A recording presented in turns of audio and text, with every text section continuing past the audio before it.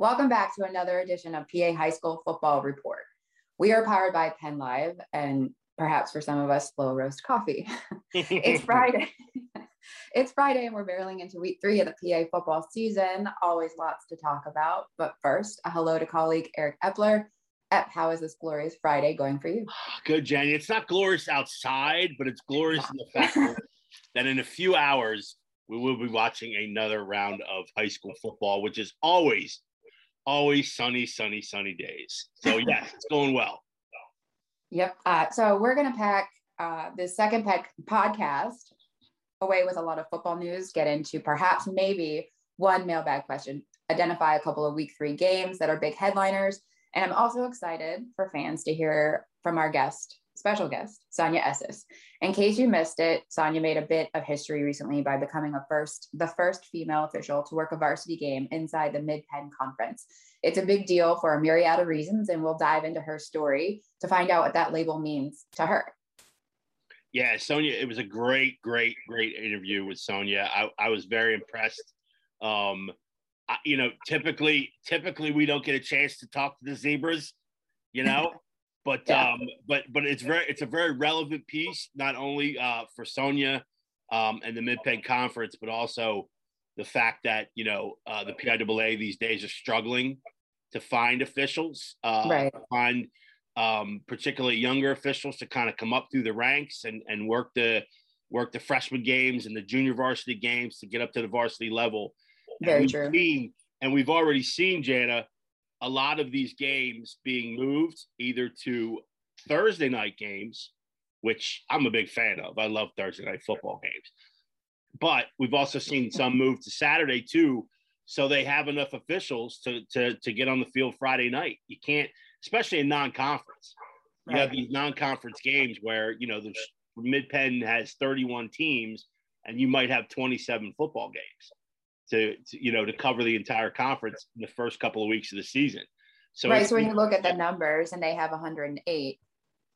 Yeah, there's 108 officials exactly in that chapter of the Mid-Penn Conference. So we'll talk to Sonia a little bit about history, the history she made, and about actually moving forward, what it means to her, and maybe the conference as well. Maybe she can attract some more officials into the game, which would be a great thing. Jenny, you saw a pretty good Boiling Springs team in your travels on Friday. Talk a little bit about the Bubblers. Yeah, the Bubblers were a dynamic team. There's no doubt about it. They've worked out several kinks already in week 2. But I do have to say, you and I were talking a little offline. Joey Menke and Aiden Metzger, they just totally didn't disappoint. Their running game, they made it look easy. I wouldn't want to try to stop them. Both of them just dropped the hammer and found the end zone. Yeah, Coach Zell has done a tremendous job there. It's often difficult when you're in the mid classifications, meaning 3A and 4A. Sometimes it's hit or miss. We all know high school football is cyclical. You know what I mean? You get good classes of kids, and maybe a strong class where you have a 20, 25 seniors in the class. And then maybe you have a drop off for the next couple of years while it kind of while the program sort of replenishes itself. Right. Sometimes when you get that 3A, 4A tweeners, it's even more pronounced, that cyclical nature of the game. But Coach Zell's done a really good job. He gets max effort out of every kid that plays there. And it was interesting about a few years ago when they started getting the taste for victory more consistently, and just from the program sort of building, feeding off itself. They got a taste for winning, and now then they're tough out. Now they're, all these guys are really tough. They love to play the game, and it's showing. They've had two great performances so far, and they're going to be 35-0. Yeah. And Bermuda Springs is traditionally a team too. We talked about this before the show, is, when we had 4 classifications, Bermuda Springs was always in the 2A playoffs. Always. You would always see Trinity in the 2A playoffs. You would always see Bermuda Springs in the 2A playoffs, and they were always a tough out. I certainly didn't expect 35-0. I think we all had Boiling Springs, getting the win there. but 35-0 says a lot. I think says a lot more about Boiling Springs right now and the direction they're headed. So Bermudian has speed on their team. They definitely do. It's just that they couldn't match the defense. They couldn't get around them. They couldn't find a way to get past them. Yeah. And obviously Mankey and Metzger are two big reasons for that as well. I mean, both 2A guys and both 2A aces. So it's going to be fun to see how the rest of the season shakes out for them. I was lucky enough that, listen, I'm not toting my own horn here, but I'm just saying, I don't think there is a sports writer in the history of mankind. I don't know when sports writing became official. You know what I mean? Roman Empire. I don't know. Camelot. Somebody. I don't know. Somebody had to be tracking who was the top archers back in the day. You know what I mean? Way back. So I don't know when it actually became a job, sports writing, but I don't think anybody was lucky enough to cover two historic moments for two proud programs back to back Friday night, and then approximately 14 hours later. Little applause. Yeah, thank you very much. I appreciate it. Yeah, you're welcome. Yeah. I accept all donations, trophies, whatever. But Friday night at the Rock in the suburbs, Mr. McDevitt took out Middletown very easily, 55-7, to win the program's 600th victory overall, which is amazing. But even more amazing is on Saturday, Steel High atop Steelton at Cottage Hill, historic Cottage Hill.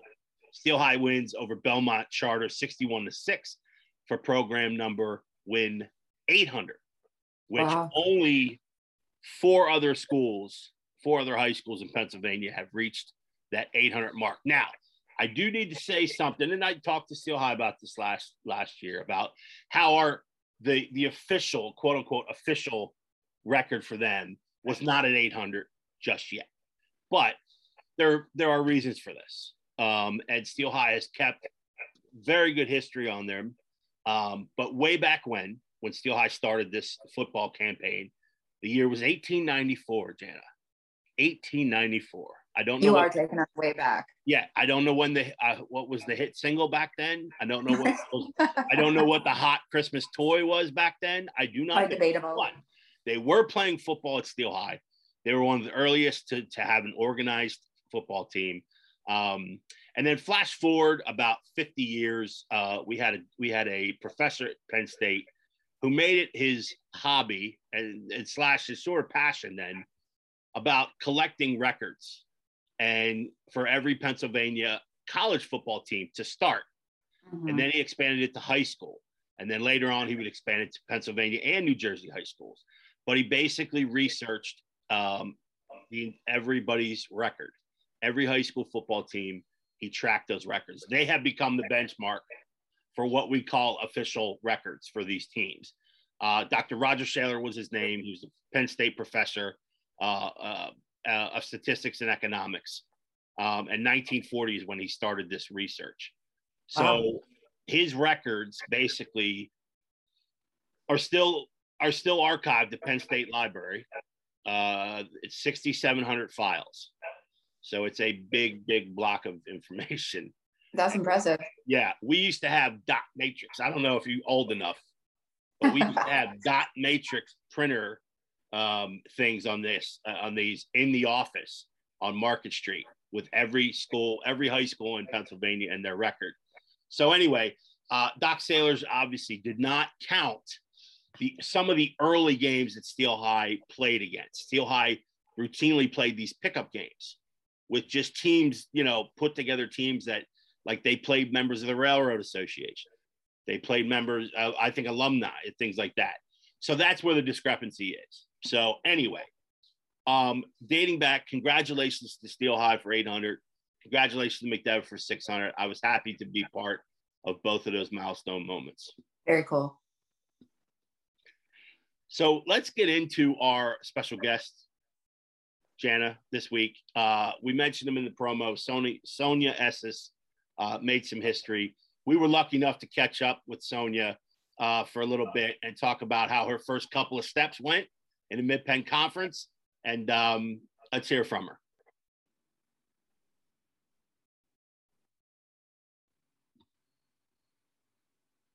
Thanks again for joining us on the PA High School Football Report. I'm Jana Benscoter alongside my colleague, Eric Epler. Football has been seen as a man's game, a man's sport since its inception. But in recent years, we've watched as women have started to become part of the norm. Women are not only coaching, but they are also calling the shots.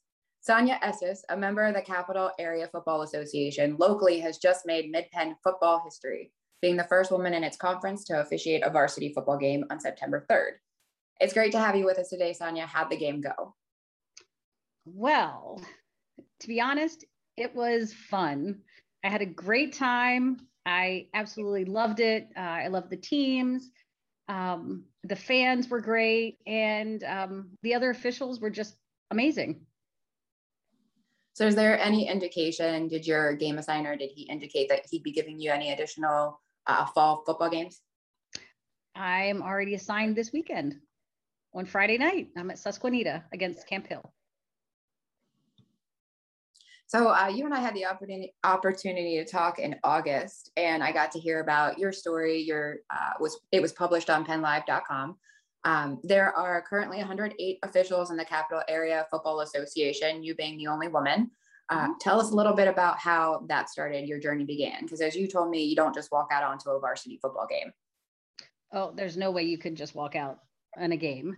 But a few years ago, I was the president of a youth football league in this area, and the coaches were always yelling at the officials, and I just needed to know who was right, whether it was the officials or whether it was the coaches. So one of the officials, a longtime gentleman that I knew just from the game, he said, "Why don't you get the books?" So I ordered the officiating books. They were really hard to read. So I would ask tons of questions. And then I said, well, how can I learn more? And one of the guys said, we offer this free class. You can learn the rules. I said, sign me up. So I signed up and took the class and was learning a lot. And at the end of the class, one of the guys said, why don't you take the test? So I took the test. And a few years down the road, and I'm here doing varsity football. The process for PIAA though, like I'm also an official, so I understand that you have to pass this administered test. Like explain the test, I guess, a little bit, and then also once you pass the test, what happens next? Well, the test, they offer the free class. The free class goes over everything in the book, from what you need to wear to rule administration. And then once you do take the PIAA exam, you pass the test. You need a 70 or 72 or something like that to pass. Once you do that, you have to upload all of your clearances. You then become part of the chapter in your local area. You have to go to a rules meeting. There's all of these requirements that you must do and actually complete before you can actually step foot on the field. So Sonia, I wanted to ask you too, this process seems very long. Do you understand going in that this process may take years and years and years to get to the varsity level? Yes, you are told that right away. Learning the rules and taking the test is one thing, but learning the mechanics and looking and knowing the part that you need to be on the field is a whole other part of it. So that does take some time before you're self-qualified to be out on the field. My first year officiating, there's no way I could have done a varsity game. There's absolutely no way. I'm in my fourth year and just getting a varsity game, that's an accomplishment in itself. Some guys can do it in 2 years. Some guys can do it in 3. I wasn't ready, but now this year I was ready. So I gotta believe that most people don't know how technical it is, even though the function of being an official screams technical. But yes. certain judges, side judge, back judge, top official, things like that, you are looking for specific things, but also, and correct me if I'm wrong, you're also looking at the entire play. You're also, I mean, like the side judge is not just looking, to make sure the team is behind the line and things like that, and touchdowns and things, you're also looking at things like holding and all. You're looking at everything, but like localized. Is that accurate to say? That is. Each official in the field has their specific job that they need to do. Like the head linesman, he's the gentleman that stands with the chain crew. Right. He's responsible for the chain crew. He's responsible for penalty administration, walking off the yardage. He's also in charge of making sure that there's a clean snap, like things that happen at the snap, like a false start. He's responsible for that as well. He has a key that he needs to watch to make sure that as soon as the snap and his key releases, he needs to make sure that he's looking at that key to make sure nothing goes wrong with that player. Then he's responsible for his sideline. He's also responsible for a play that comes in his direction. He's also responsible for helping out any other official in the field that if that official pulls a flag, he needs to make sure that he is going in. I say he. Right. We, naturally, yeah. We go in and make sure, that was a proper flag, that was, that it's going to be administered properly as well. So there's each individual official has their individual responsibilities, but also as a team that they're all doing the right thing. We're talking with Sonia Estes, who made Mid-Penn history, first female official, football official. Does the weight of that, how does that feel? Like, is it a good feeling? It's just like, I'm ready for this. It's not a big deal now. How does the weight of that feel? I have to say that during my first game, I was so nervous. Not just being a female, but representing the chapter that took all of this time, these 4 years to train me, to take me under their wing. I wanted to be a good representative of the chapter that has been so good to me. And that, I think, weighed more than just being a female on the field. Because you just don't, they couldn't have just thrown me into a game and said, hey, she's the first female, let's throw her into a game. Right. I had to be ready as an official to be put in that game. They had to know that I was going to do a good job, or I wouldn't have been out on the field. Exactly. So earning my stripes and earning a varsity game is a huge accomplishment for not just me, but for anybody, male, female. That is a huge accomplishment to get your first varsity game. And I take it very seriously to be honored to be out on the field with those guys. So according to the PIAA, there are currently 21 women officials across the state, Sonia being one of them in the Mid-Penn chapter. The majority of them, you're going to find them in the Philadelphia area. I was looking this up. There are 4 in District 12. And then in District 4, there is 0. So it's the only one right now out of the 12 districts that do not have a female umpire. And that is District 4 is Bradford, Columbia, Lycoming, Montour, Northumberland, Snyder, Sullivan, Tioga, and Union County. So if there are any women out there, even men, either or gender listening, you can hear Sonia's story and how she became an official. If you're interested, that you have to pass the PIAA administered test and then go through some paperwork before you actually get on the turf. So Sonia, also going forward, what would you like to tell people about becoming an official and like the need for them currently right now? There's a climate in football, maybe a misconception that women aren't warmly welcomed. When you and I spoke again, her story can be found on PennLive.com as the first female official in Mid-Penn. You said that you were warmly welcomed by the association. Tell us a little bit about that. There's never been anything negative with me being in the chapter. The guys were very welcoming. Everyone, any question I ever had, they've always answered it. I've had no pushback from anyone ever. And I just feel like I'm one of the guys. I feel like I'm part of the team. I feel I'm part of the brotherhood.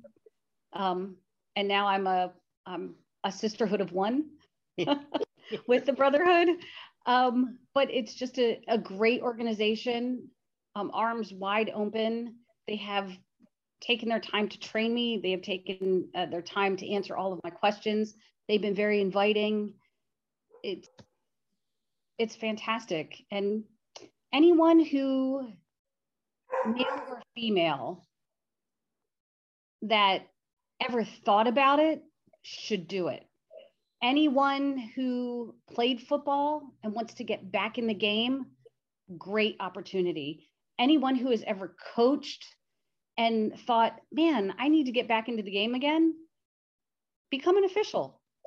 It is a totally different perspective of the game. And anyone sitting there thinking, you know what?